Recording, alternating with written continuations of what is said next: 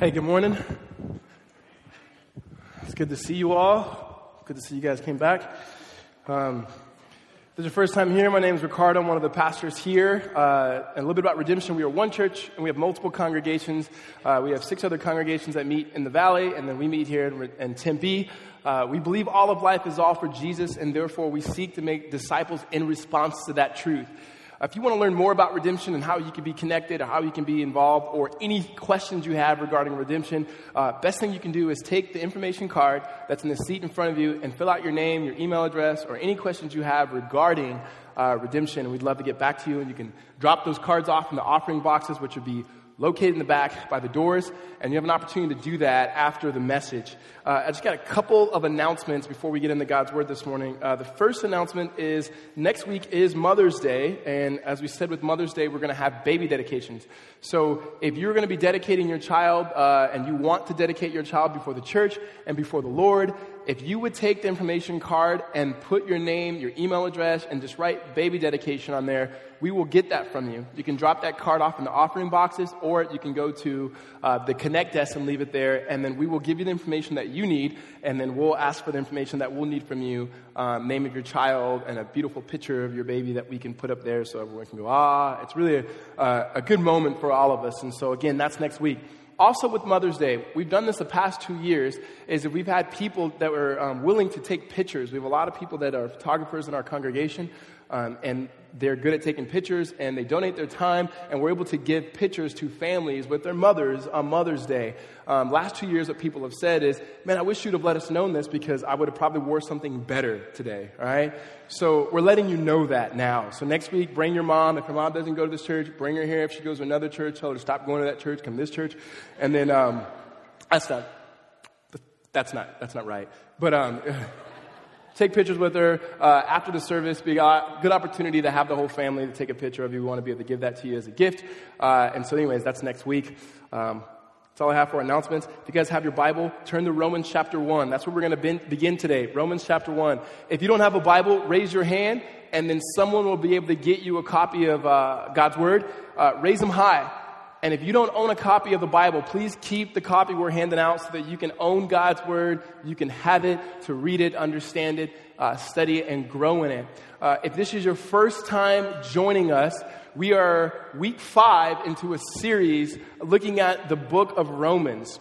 Romans is a letter that was written by the Apostle Paul to the church that's in Rome, to a group of people that he had not yet met. So far, Paul has been talking about the good news of Jesus in the beginning of chapter 1, and then in verse 18, all the way to verse 32, really chapter 3, verses 19, Paul begins to talk about bad news. So 3 weeks ago, we talked about the wrath of God as it's being revealed. Last week, we started a conversation on homosexuality, which we said this week we'd come and we'd wrapped up that conversation.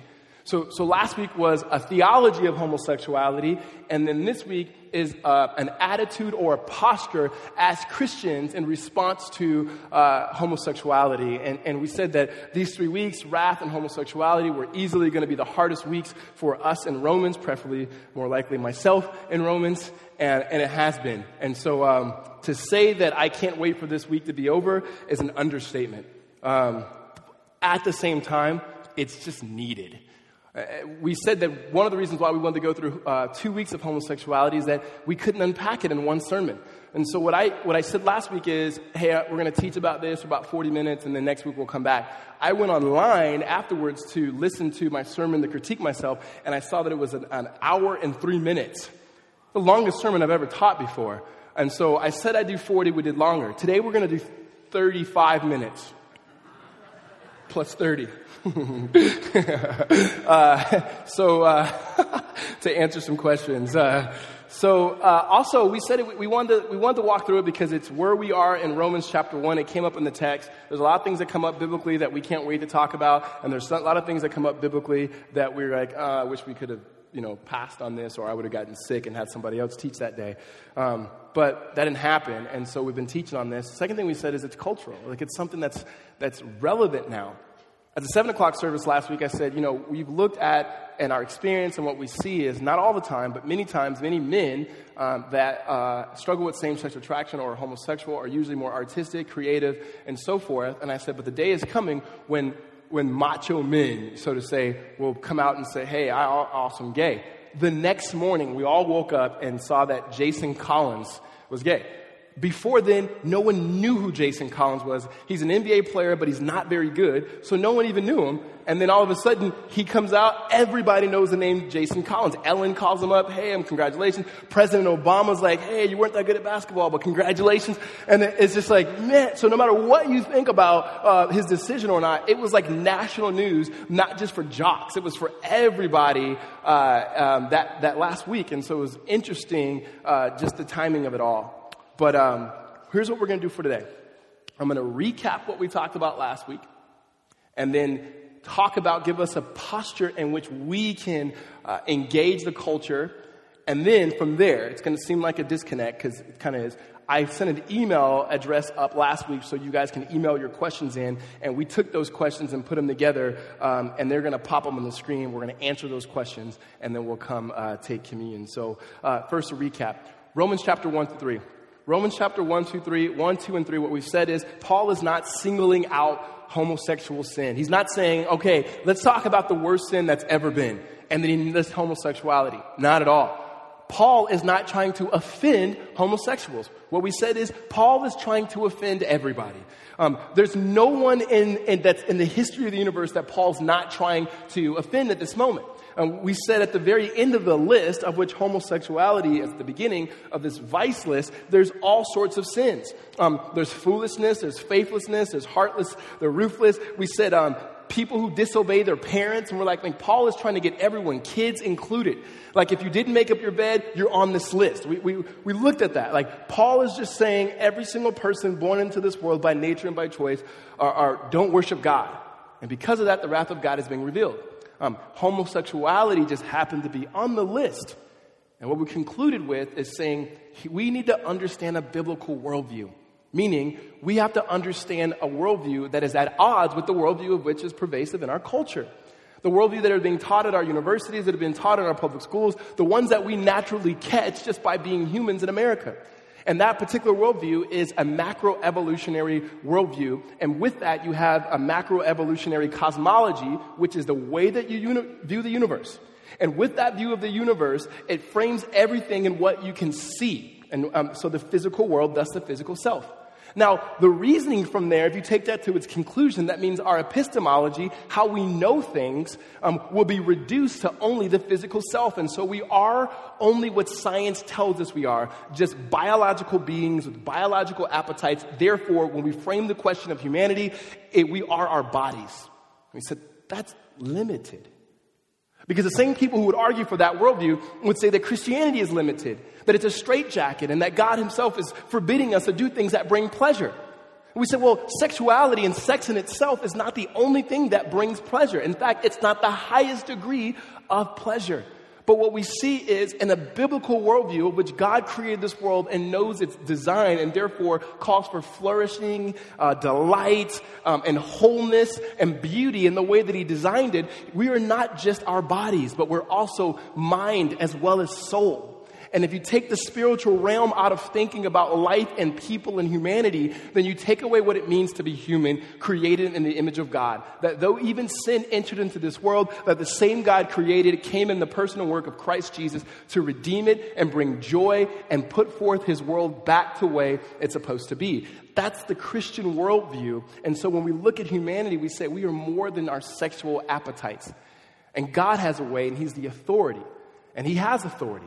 And so when we come to Romans chapter 1, and it begins to talk about homosexuality, last week we said it's sin to practice homosexuality, not because it's gross, not because it's wrong in our eyes, not because it's politically wrong, not because it's always been wrong. It's a sin because it's inconsistent and in rebellion against the way God designed the world to flourish for beauty. And so that's what Paul is talking about, that sin in the list of other sins. And we unpacked it from there. This week, we're saying, okay, so that's where the Bible says, that's the theology of it, and we have this worldview. What about us now and how we have an attitude and a posture towards the homosexual community? And so I wish I had a diagram here, but the way that sin worked when you look at the very beginning of the Bible, First, we were separated from God. Adam and Eve didn't know God anymore the way that they had the relationship previously with him. And then they separated from each other. They hid from each other and they put fig leaves on. And then they begin so you have God, you have relationships, and then you have the physical world. There's death now into the world. People die, people get sick, and so forth. And then you have culture in itself. The conversation we're having now is, how do we now, in the gospel, in response to the life, death, and resurrection of Christ Jesus, as people who are Christian, I acknowledge not everybody in the room is Christian, but those of us who are Christian, how do we stand as witnesses to the culture around us, and particularly the homosexual culture? And there's three things that I think that is important for us to have. And that is, we have to understand our mission, we have to understand our motive, and we have to understand our methods. We have to understand our mission, we have to understand our motive, and we have to understand our methods. If we're going to start with mission, our mission has to be shaped theologically. And so in verses 18 through 32, as Paul lays down these sins, we have to say, what is response to this? But before we can do that, just to frame the conversation, would you read with me in verse 26, where we started last week? For this reason, God gave them up to the dishonorable passions. For their women exchanged natural relations for those that are contrary to nature, and the men likewise gave up natural relations with women and were consumed with passion for one another. Men committing shameless acts with men and receiving in themselves the due penalty for their error. And since they did not see fit to acknowledge God, God gave them up to a debased mind to do what ought not to be done. They were filled with all manner of unrighteousness, evil, covetousness, malice. They were full of envy, murder, strife, deceit, maliciousness. They are gossips, slanderers, haters of God, insolent, haughty, boastful, inventors of evil, disobedient to parents, foolish, faithless, heartless, ruthless. Like, you get Paul's point, right? He's like, everybody. Then he finally wraps it up and says, though they know God's righteous decree that those who practice such things deserve to die, they not only do them, but give approval to those who practice them. And we say, okay, that's a part of the story. That there's bad news because we don't listen to God, we don't worship God. But what do we, in response to the good news that Paul does lay out and the Bible lays out in Christ, how do we respond? Like, what's our posture, particularly when it comes to the homosexual community? Now, I would tell you this. In response to my message last week, I've never in my 8 years or whatever, 7 years been in ministry, received as many emails as I did over one message. I mean, literally one message. And meeting after meeting and setting up more meetings, and I'm sure there's going to be more emails because this conversation, it gets personal.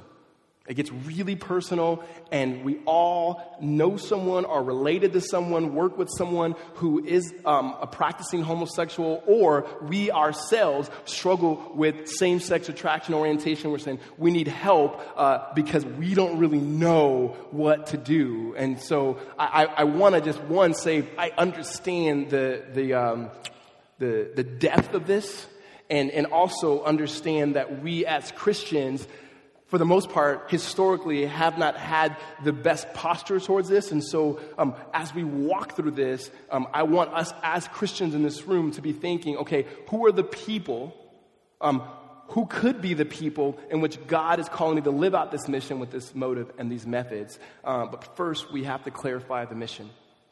We have to clarify the mission. When we respond and say, okay, here's homosexual sin, we see it, here's homosexuals, how do we love them, how do we embrace them? One, our mission is really simple. It is to preach and proclaim the name and fame of Jesus Christ. That's it. To preach and proclaim the name and fame of Jesus Christ. And so that preaching of Jesus is not just us talking about Jesus, but it's embodying Jesus. That to be a Christian and to be on God's mission, if it's to be biblically informed, it's not our mission, it's the mission in which He has called us to. Jesus says in John 21, as the Father has sent me, so I now send you. So we are sent in workplaces and neighborhoods and families to be God's people in this particular place. And it is to talk about Jesus and His life and His death and His resurrection, and to let that gospel, that good news, shape and form our entire beings. That's it.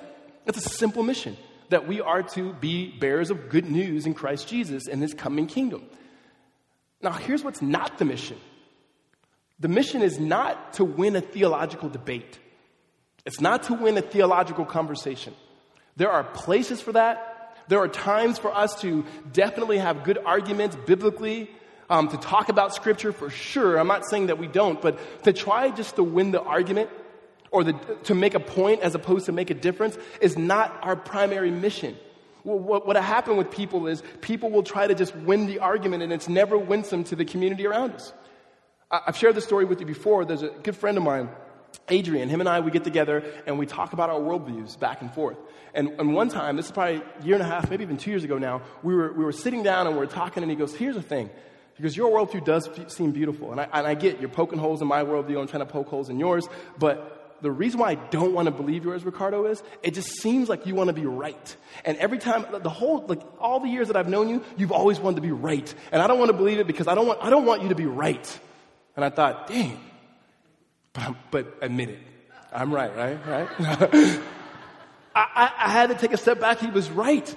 Because the whole time I'm talking about this beautiful flourishing of this creator, and his name is Jesus, and how great he is, but the whole time I'm like, get it. We're going to fight if you don't get this.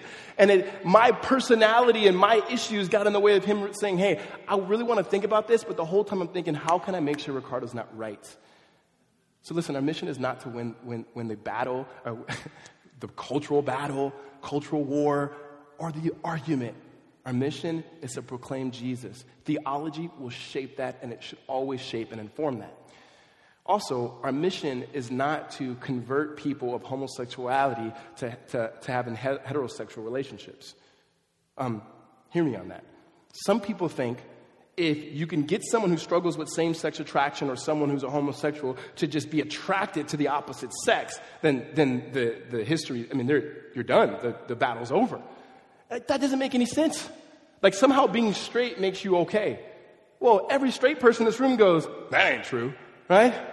Like, you know what? I like the opposite sex. I look at myself in the mirror and go, I'm jacked up. Physically, emotionally, spiritually, I need Jesus, right? Like, that doesn't cure it. Like, somehow, like, that can't be the cure. And you've heard people say that before. And I've heard people say, like, yeah, this is what my friend said, this was my doctor said, this is what my dad said. If you could just somehow be attracted to a woman or somehow be attracted to a man, how do you know that somehow having sexual relations with the opposite sex is going to cure it? That you're going to go, whoa, that was amazing, right? Like, never am I going back. No, that may be true, but it's not something that deals with the vertical relationship. And so we have to understand what we need. People's problem is not their sexuality. Those are symptoms. Our problem is not our lying or whatever our issues may be. That's a symptom of a bigger problem. We need Jesus. We need Jesus. And in fact, here's a quote from Cy Rogers. He's got a very interesting story. And he says this: Christians kept getting my sexuality confused with my problem, which was I needed a Savior. The reason I'm now a Christian isn't because somebody argued theology. It isn't because I was tired of that life or unhappy with it. It's all I knew. The reason why I would dare to face a future I could not imagine without everything that mattered to me is because I found the one thing that mattered more, and I wanted that. See, I wanted Jesus. A theological argument wasn't going to be it, and even just being with the opposite sex wasn't going to be it. Rosario Butterfield, who I shared last week, her quote's even better when she talks about that sexual sin can't be healed with sex. She says this: healing to the sexual sinner is death, nothing more and nothing less. I think that too many young Christian fornicators plan that marriage will redeem their sin. Too many young Christian masturbators plan that marriage will redeem their patterns. And too many young Christian pornographers think that having legitimate sex will take away their desire for illicit sex. They're wrong. And the marriages that result from this line of thinking are dangerous places, I know. Why over 50% of Christian marriages end in divorce? Because Christians act as though marriage redeems sin. Marriage does not redeem sin. Only Jesus himself can do that. That's massively important. Not only just for the homosexual community, we said this last week, our singles. What we do sometimes when we talk about marriage is that we make like the essential part of marriage is sexual intimacy. And it's not the essential part. Love is the essential part. That you give yourself to the other person. It's a covenantal relationship. There are many people in our congregation, and as the older we get, even more people, that you know what, sex is going to be taken away because of some reason. Maybe it's a physical ailment. Maybe it's a sickness, but it's going to be taken away. Are you then going to say, you know what, this marriage is never what it used to be? No. When you sit down with men and women who've been married for years, they don't sit down and go, let me just tell you, our sex life for the past 40 years, man, that is what's kept us together, right? As and they're looking at each other, that's not it. That's more like the commercials they sell us on TV. That's not it. You sit down with men and women who've been married for 20, 30, 40, 50, 60 years. Man, this was really hard, and we lost this, and we struggled, but we were there with one another. We embraced one another. Man, they're more beautiful than me today because there's just a commitment and a love there. It's not necessarily sex. And then for our single people, they can also have that intimacy, though they're not married, because that true intimacy comes in Christ, and it's developed and experienced through his church as the community of believers, whether they're married or not.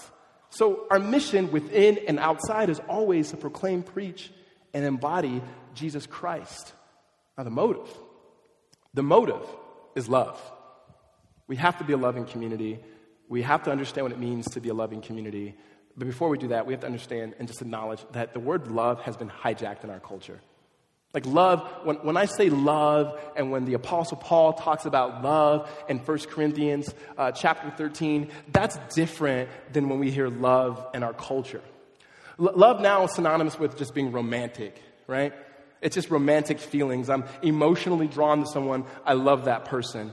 Love can even be categorized in somewhat ways as gravity, right? Like I fall into love and I fall out of love. It's like, man, I fell into love. I fell out. It's crazy. I was in, then I was out, right? And we use that language that gets in the way. Another way is tolerance. Tolerance is a way that we use synonymous with love in our culture. And tolerance, as we said over the past weeks, it means just putting up with somebody. I don't want my wife to just put up with me. I want my wife to love me. And I'm sure my wife doesn't want me to just put up with her. She wants me to love her. I'm sure I don't just want to put up with you guys. They go to our church. What can I do? Can't kick them out. It's illegal, right? It's like, no, you want me to love you, and I want you to love me, right? We want people to love, and love in itself is what Jesus gives us. It is laying down your life for somebody. It is saying, I'm intentionally going to carve out my life for you, because you're worth it. You too, like me, are created in the image of God. Like this is how this thing works. God created the world out of an overflow of love, Father, Son, and Holy Spirit, and they made beauty in creation, and then they made you. And then we sinned, and they sinned, and God sent Jesus Christ to redeem us. And so now in response to that, our motive has to be true love. And true love has to flow out of the scripture. It is patient, it is kind, it's all of those things. Here's another thing. It does not rejoice in wrongdoing. It does not rejoice in wrongdoing. No one wants to quote that. No one. In fact, there's a rapper who I really like. His name's Macklemore. He has a pretty popular song about thrift shops and stuff. He's like a white hipster Christian artist rapper. It's like an oxymoron, but he's pretty good. One of his songs that I listen to is called Same Love, right? And the whole song is about same-sex relationships. And if you just listen to the song, right, and you take your logical thinking off, your beliefs, your values, you go, dang, he's right, man. This is a good thing. And then in the backdrop of it, he's quoting 1 Corinthians chapter 13 in love, and it's patient, and it's kind, it's long-suffering. But he doesn't get to the point where it says, it doesn't rejoice in wrongdoing. It doesn't. And so what would be a good picture of that, right? A good picture. And we're not going to go there. I'm going to just paraphrase this story. In John chapter 8, there's a story of a woman that's caught in the act of adultery. I believe this gives us a great picture in Jesus' life and how we can respond to it as a church. What you have is there's a woman who's caught in the act of adultery. What that means is she is having extramarital affairs with another man who's not her husband. Right? And so that's what's happening. And then the Pharisees and the scribes, they're like the religious people of the day. They find her. I don't know how this worked. They dragged her out, brought her to Jesus. Jesus is teaching, like, hey, Jesus, I know you're teaching, but this woman was caught in the act of adultery. We saw her. And Jesus goes, okay, what do you want me to do? And they're saying, well, the law says that a person like this should be stoned. And so the way it's said is there's Jesus in the middle. There's this woman, and then there's these Pharisees, and then Jesus kind of goes and he writes in the sand for a little bit. No one knows what he wrote. And then he looks at the men and he says, you who are without sin, go ahead and throw your stone. And it says one by one from the oldest to the youngest, which I love that it says that from the oldest to the youngest, because I think there's something about maturity where those of you who are older, there's a life. You understand, yeah. And so they drop their stones and go, yeah, that ain't me, to the youngest. And then he looks at the woman, and she gets up, and she's weeping, and he looks at her, and he says, is there anybody here left to condemn you? And she's like, no. And he's the one without sin. He could have thrown the stone and crushed her and totally been right. And he goes, go and sin no more. Now, here's why I picked this picture. It's because what you have is Jesus trying to confront both the religious and the irreligious and give us something totally different, a different paradigm, which is what the church should live out of. And when I say religious, I mean it in a very pejorative sense, in a negative sense. On the religious side, he says, this is what religion does. What religion does is it understands all the rights and wrongs, but it doesn't have to understand the heart behind it. But there's actually a motive of love for people to flourish and to do well. It's basically a list of saying, don't do this, and then people who don't live the way that you live, make sure you get after them. But you don't even really look at your own heart. You don't even really look at the totality of your own sin. Unfortunately, this is what people outside of the church look at Christians. They go, you didn't even get the whole story, right? And we know historically as Christians, we have elevated homosexuality as a sin that is man, sure, you can get a divorce unbiblically and you can have sex outside of marriage. We don't want you to do that, but we have groups for that. But man, if you're gay, it's a wrap. It's a wrap.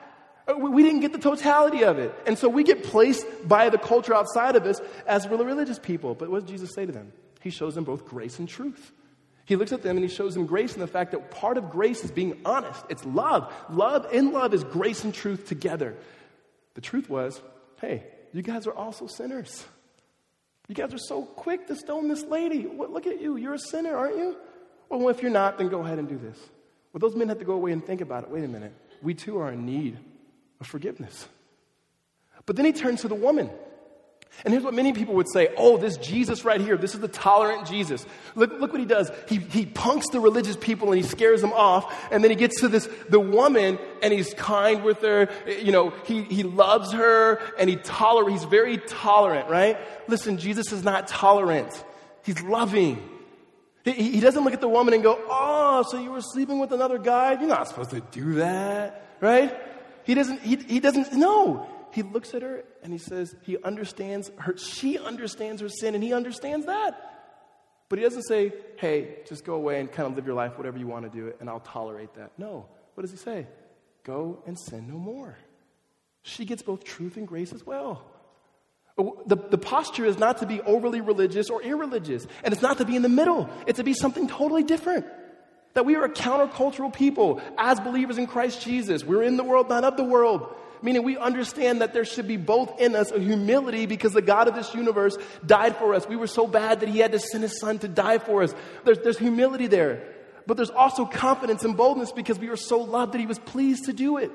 And so when we as a community begin to embody this truth, we sit in this world and we live and hold out in tension together, truth and grace. That's love. It's saying, I'm willing to build relationship with you no matter where you at, no matter where your lifestyle is at, because I understand my own issues, and yet I'm not going to compromise.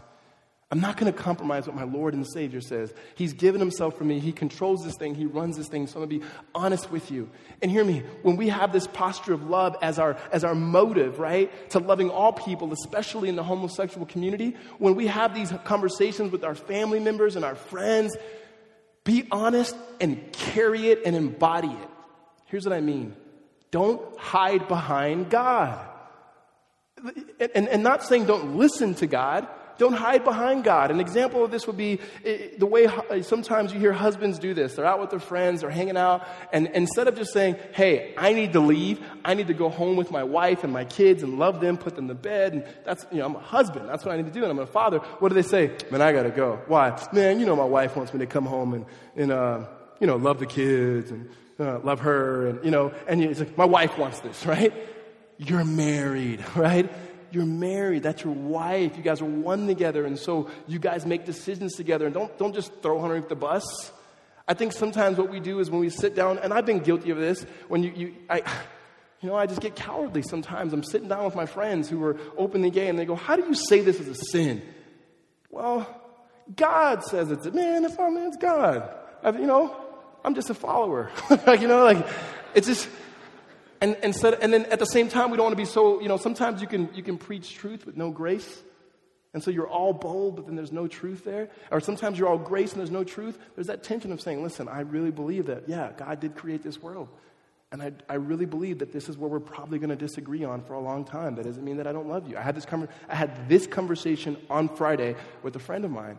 And he said, I just think you're completely wrong. I think you're ignorant. I think you're not progressive. And he's telling me, I said, but this is what I believe that God has for us. And I'm not, so don't just throw it on God almost as if like, hey, I just kind of got wrapped into this. Do you love him? Do you follow him? Because Jesus is pretty serious about this. He says, listen, if you deny him before men, he will deny you before the Father. And denying him is not just in your words, but also in your behavior. Because when you believe in him, belief and behavior, they go together. That now his intentions and his ways of flourishing are now the church's ways, and we are a witness. He left us here to be a witness, not just to what he did, but what he's doing. And obedience of faith that Paul talks about in Romans chapter 1, it flows from that. And so when Jesus says, listen, if you deny me before your friends, I'm going to deny you before my Father, it's not like a manipulative threat to kind of go, you bet. No, it's saying, listen, your heart is showing something. So we don't want to hide behind God, but we want to talk in a conversation where we frame the question and the conversation with both truth and grace together. So again, the mission is to preach and embody Jesus. The motivation is love. But it's not tolerance, it's love that is willing to die for people by holding out truth and grace. And lastly, it's the methods. The method of which we do it, there's 3 things that I have here just for that. And it's not just with the homosexual community, I think it's with Christianity in general. And the first thing is love well. I mentioned this last week. In my past 5-6 years, really researching and learning from the homosexual community and those in our congregation and Christians who struggle with same-sex attraction is, what I feel like I've been convicted by is that we as Christians, myself, I don't love well, right? And here's what I mean by loving well. It's constantly looking to the cross and saying, okay, how did Jesus love well? Did he teach? Yes. Did he feed people? Yes. Did he care for people? Yes. But the essence, he could have taught, he could have fed, and he could have cared.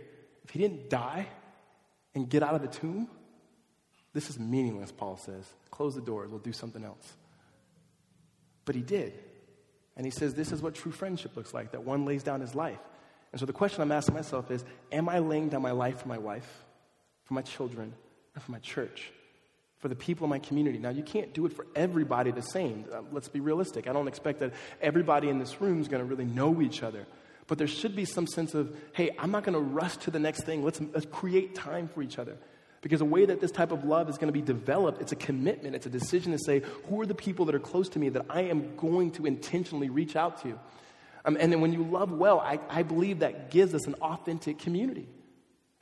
Which we, as Christians, we have some form of community. What we have is maybe sometimes we have a Bible study, which is good, but it's a Bible study. No one really knows like people's names but we know Scripture. Or we have like a community in the sense of like we eat together, we hang out, we watch sports together, we ride bikes together, we do cool things, but no one really knows anyone's sin or no one's pointing each other to Jesus.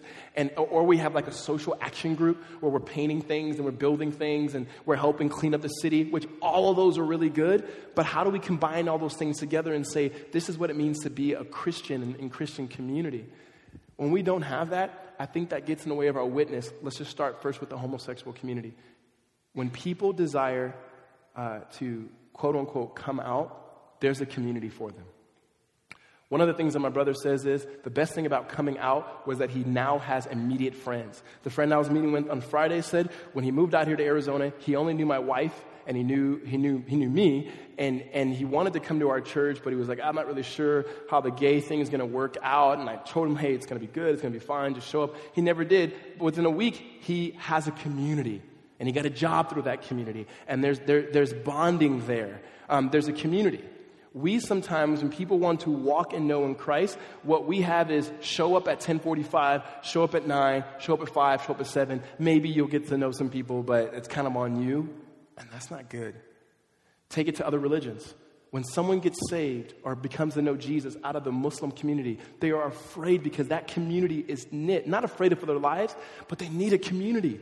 Not just someone who just kind of met him on the street and gave him a tract and said, believe in Jesus, prayed a prayer, and it's like, see you later, my church is down the street. If you go, cool, right? fill out a card, right? They need a community. When people get saved out of Mormonism, there's a strong community there. And there's a relational ties where people are helped vocationally, relationally, socially, spiritually. And of all people, we should have that.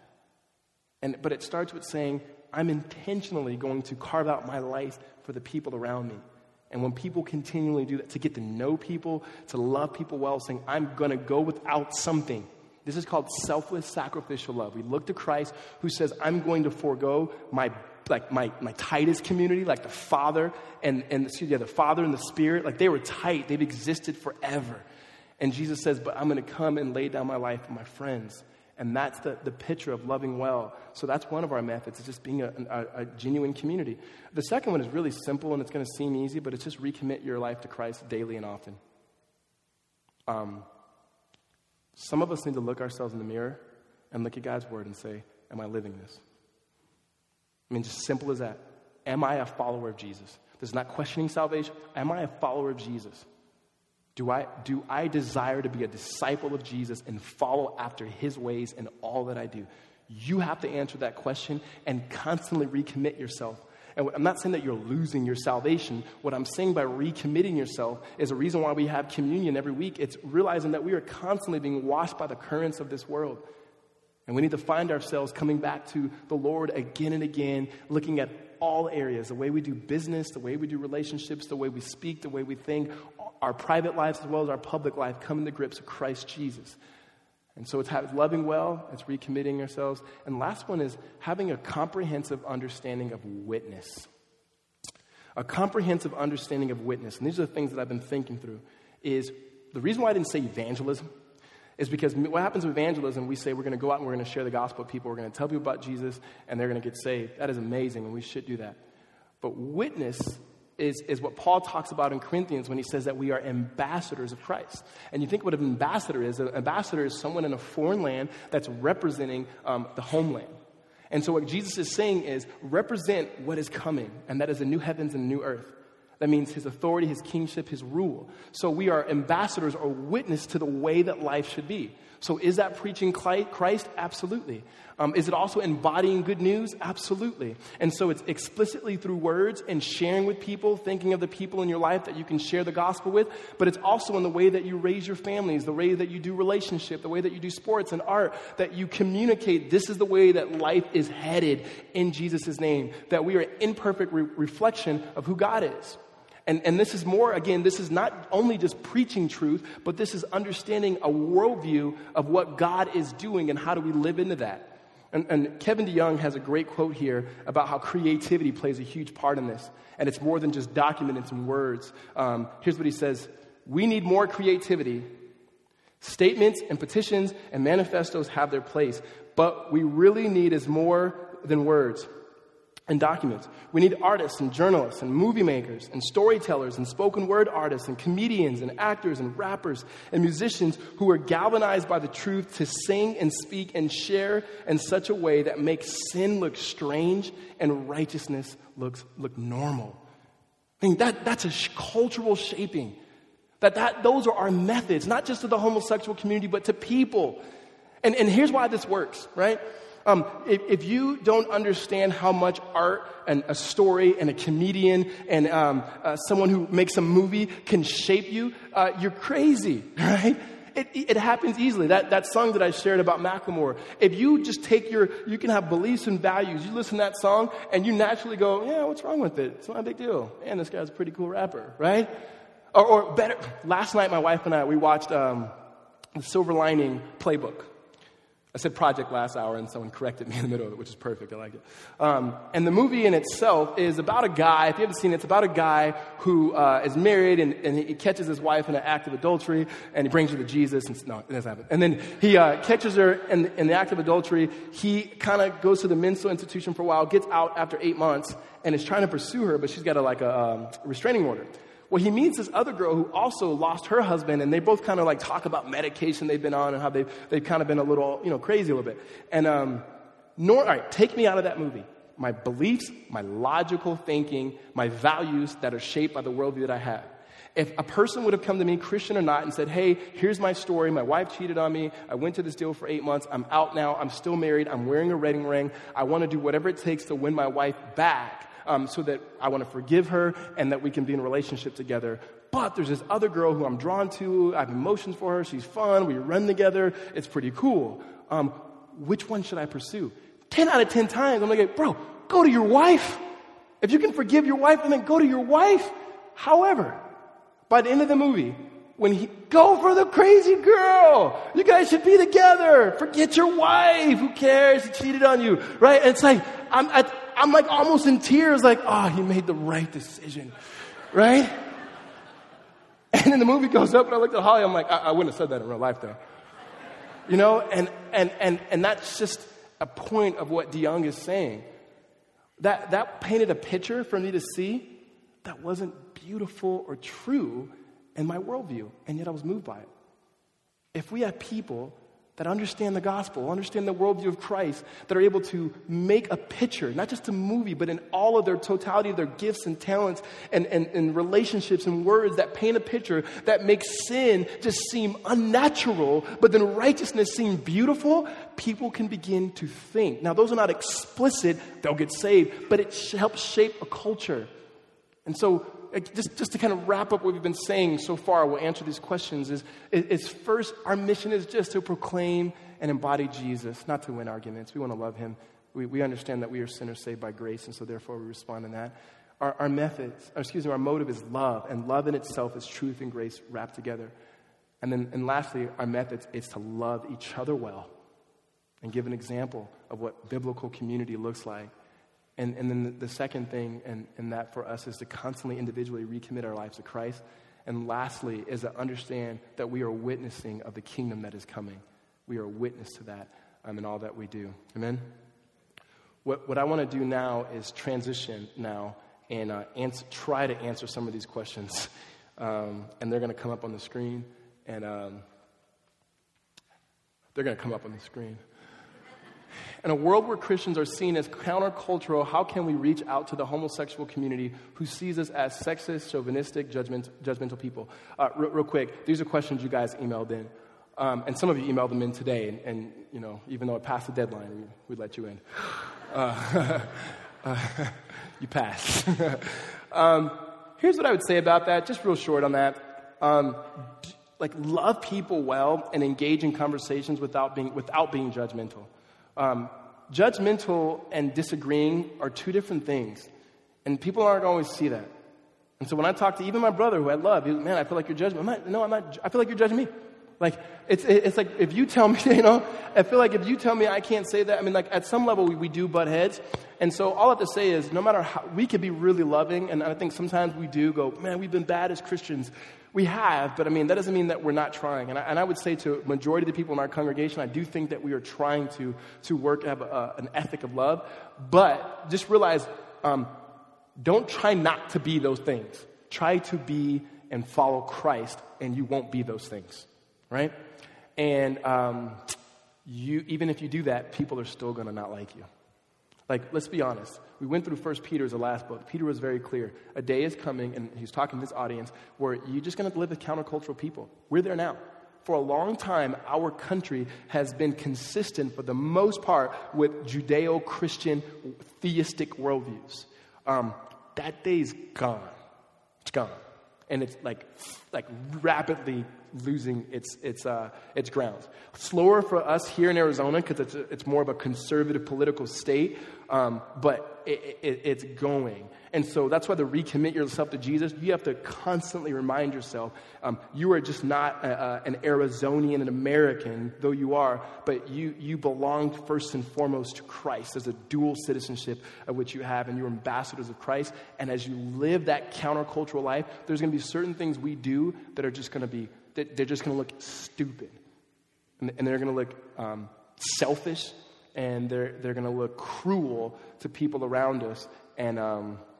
And you just constantly have to just try to build relationships with people. Next question.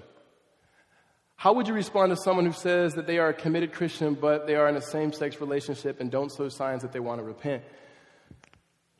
Sorry. Just a little nervous twitch. I usually rip my fingers off when I get nervous. This is what I've said, and here's what I will say. I will ask them to lovingly repent. In the same way that I should be asked to lovingly repent when I am living inconsistent with the Scripture. I don't go out and question their salvation, or they must not be a Christian. Because there's plenty of us in this room that are doing things that we have not repented of, and you love Jesus, and you need to repent. However, there are plenty of people in this world, and some that I'm sure go to this church that don't interpret the Scriptures to say that homosexuality and practicing homosexuality is a sin. And honestly, that's the hardest for me. That's just the hardest. A homosexual community that does not believe in God, easy for me. They don't believe in God, and we're just going to start with Jesus, right? People in our congregation, friends of mine that struggle with same-sex attraction and sexual orientation and so forth, and but they believe in Jesus, and they're just trying to figure it out, and they struggle here and there, and they fail sometimes. Man, I feel like I feel for them. Like I really, there's just a feel there. But those who believe in Jesus and hold to the authority of Scripture and say that for 2,000 years the church has misinterpreted this, and for us to teach that practicing homosexuality is abusive, I don't know what to do then. Because once we take away what the Bible has said and has always said, then I don't know what to say. But there are plenty of people like that, and plenty of even theologians that are trying to take that bent. I don't believe it's biblical, and I think it's hard. Here's why I think it's harmful. I got to be a pastor, you guys. Here's why I think it's harmful. Is because when Jesus talks to the Pharisees and he says you're making people twice converts of hell, what he's saying is you are preaching in such a way where it's very, very truthful, but there's no grace in it. And if there's no grace in it, if there's no understanding of what true obedience looks like, then you're harming them. And I think that men and women who are getting up and teaching and saying, this is no longer sin anymore, you guys are ridiculous, come on, be more progressive, what you're doing is like, no, we don't get to make the rules. At the cross, no one gets to do what they want to do. We all submit to Christ. And that's far more towards teachers of that, not people who are submitting to that teaching. There's a way more of a gracious mentality in that. So I think you walk alongside them, and we all have friends. Many of us have friends like that. As a committed Christian, what should our response be to our great friends, partners, celebrations, adoptions, and weddings? Let's just keep getting all the easy questions up there. Here's what I would say about that. That's a conscience one. All right? I know some of you guys aren't going to like that because some of you are going to tell them never to go to anything and always go. Listen, if someone, because me and Holly have this conversation, right? So eventually there's same-sex marriage in every state or whatnot. And then my brother says, hey, I'm going to get married. I want you to come to the wedding. Well, will we go? Right? All right. You want to know? You can talk to me afterwards. But here's what I would say about that is I think it's a conscious decision because you have to wrestle personally. What we need to understand in all of these questions is it's wisdom and discernment, meaning where the Bible is silent, God is silent, so proceed with wisdom.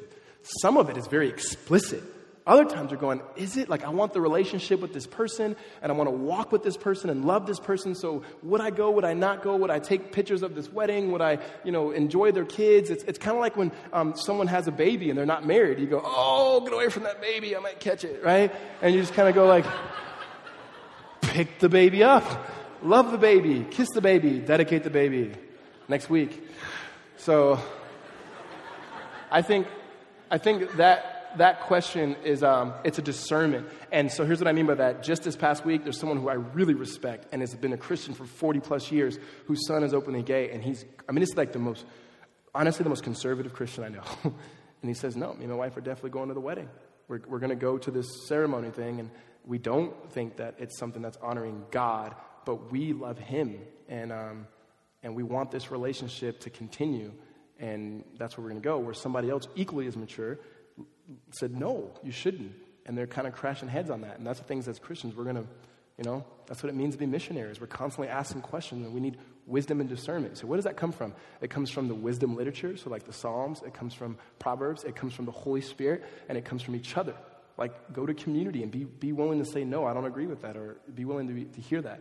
So that's a tough one, but it's a decision that you have to have a conscience, and sometimes it has to be made make it before you get there. That's why we're doing it right now, because we want to say, Lord, we didn't just let the moment dictate us. Oh, yeah, me too. I agree. I agree with Pastor Riccardo's statement that to be same-sex attracted in the church is extremely lonely. So my question is there a way for those of us with same-sex attraction to meet each other and lessen the loneliness? Sorry, I got my clock on me. Can I, real quick. Years ago, my wife and I and a few other couples started a group where we wanted to get all the people in our ministry that were struggling with taboo sins, would be cutting, people who were former like strippers, and people who struggled with prescription drugs and sold prescription drugs and practiced homosexuality, and kind of said, we need a place for them to like at least not be lonely. And we thought, yeah, we're going to do it. We're going to eat and have fun and do all these things together. Here's what ended up happening. Not to say this will always happen. What we realized is we introduced all these people to each other, and the people who were struggling with buying drugs met people who were struggling with selling them. And then the people, right, and so forth. And we're looking at each other like, what do we do, right? And that doesn't mean that happens all the time. Here's what I would say. Back to that again. It's lonely, guys. And majority of my emails from people who do struggle with same-sex attraction, like, do you have no idea how lonely it is? And I don't. My wife was out of town 2 weeks ago, and it was just me and Noah at the house, which is fun for a while. But then when Noah went to sleep and I wanted to just sit there and talk, I'm like, man, my wife is not here. That's way different, not just even emotionally, but like when you feel like there's something I really want to talk about and I have no one to tell. So the only place right now we have for this that I think is healthy, that's already set up, is redemption. They're called Exodus redemption groups.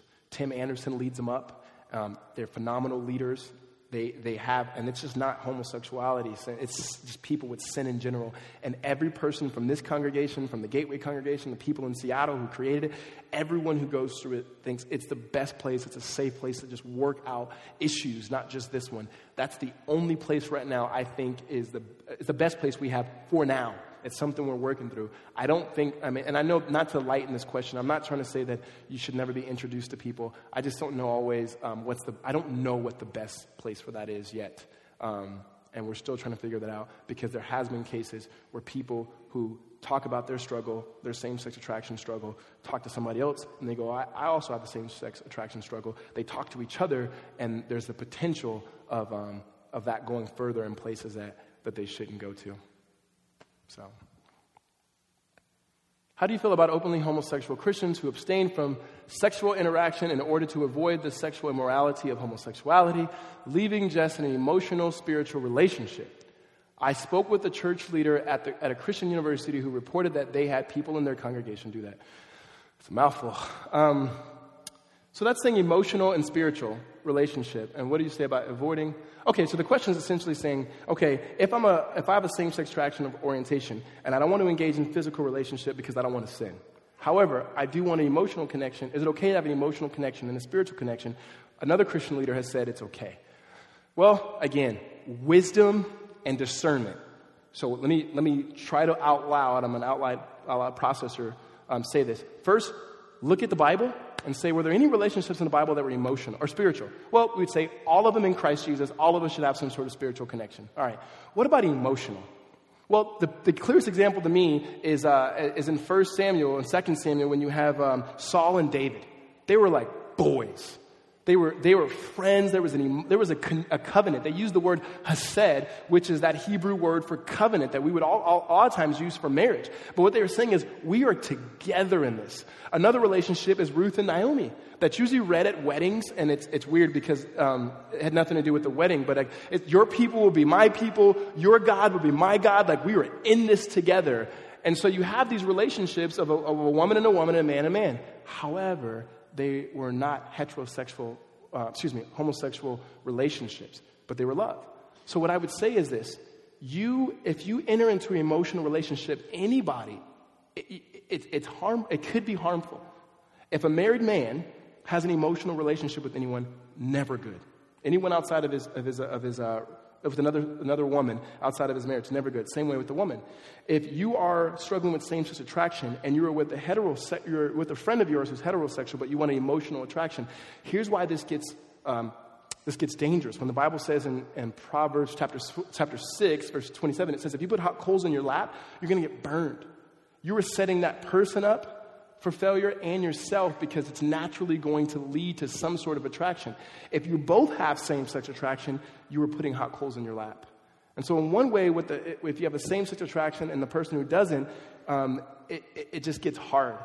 Here's where I would say that this person needs. It's not just a person. We are not incomplete without having certain relationships. We are completed in Christ.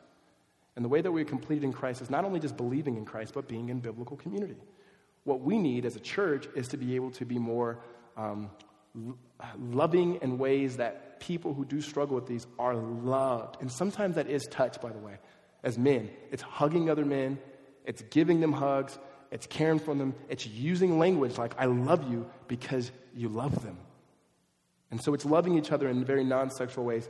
So I would say the wisdom in that is the emotional. I would not ever say, hey, get in an emotional relationship. I don't think it's helpful for you or the person are flourishing. So this is the last question. For our brothers and sisters who struggle with same-sex attraction, how can we as Christians love through community? What practical ways to discuss struggles and be supportive without singling them out, making one struggle with sin to be the only focus of discipleship conversations? First, it's on two different people here. It's on the people who have the same-sex attraction to be able to talk openly with some people, one person, not everybody. And then it's on the community when they do know to be able to lovingly embrace them and realize it's not just the only issue. So it should be talked about, but it shouldn't be the only thing that's talked about.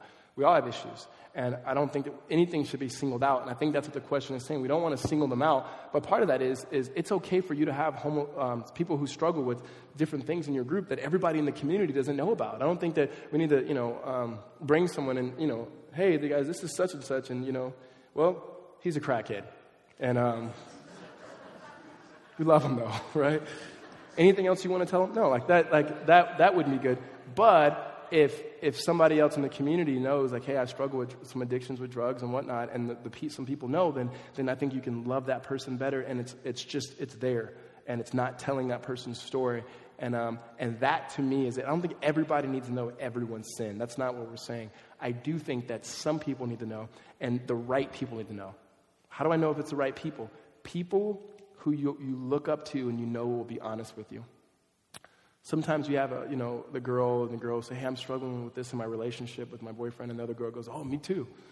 And it's all grace but no truth. It's yeah, me too. Yeah, me too, right? And that's the extent of that relationship as opposed to someone I don't really want to tell this person, but I know I need to. That's when you know it's the right person.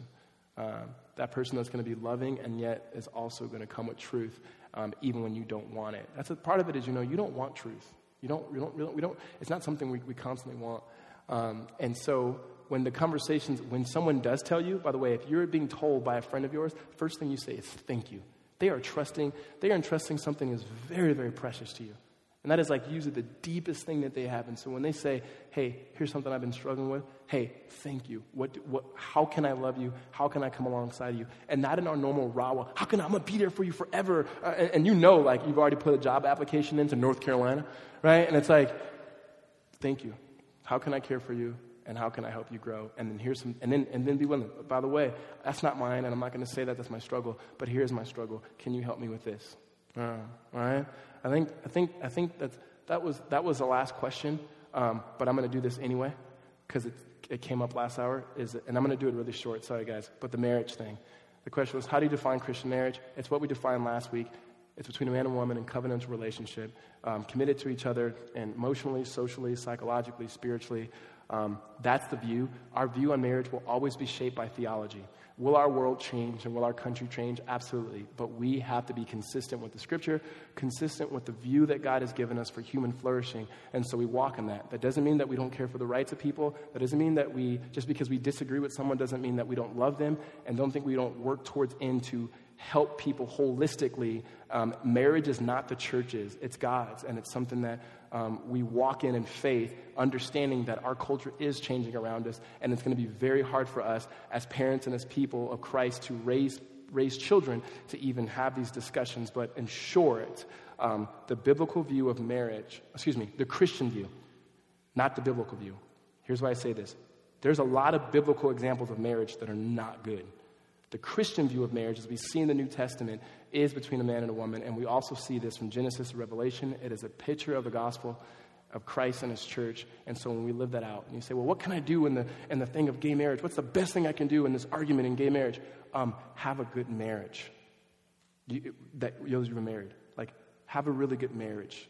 And those of you who are single, you could do what you're already doing. Our singles do a good job at coming alongside our marriages, though they themselves are not married, want to be or may not want to be. I think that's a picture of community, and so that's something that we can walk through, but that's our theology has to shape all of the things that we do, including what we view as marriage. Amen? No more questions. No more emails. Next week, 28 through 32, and we're moving. When we get to predestination and election, it's going to be like, this is easy compared to what we did in chapter 1. So let's pray.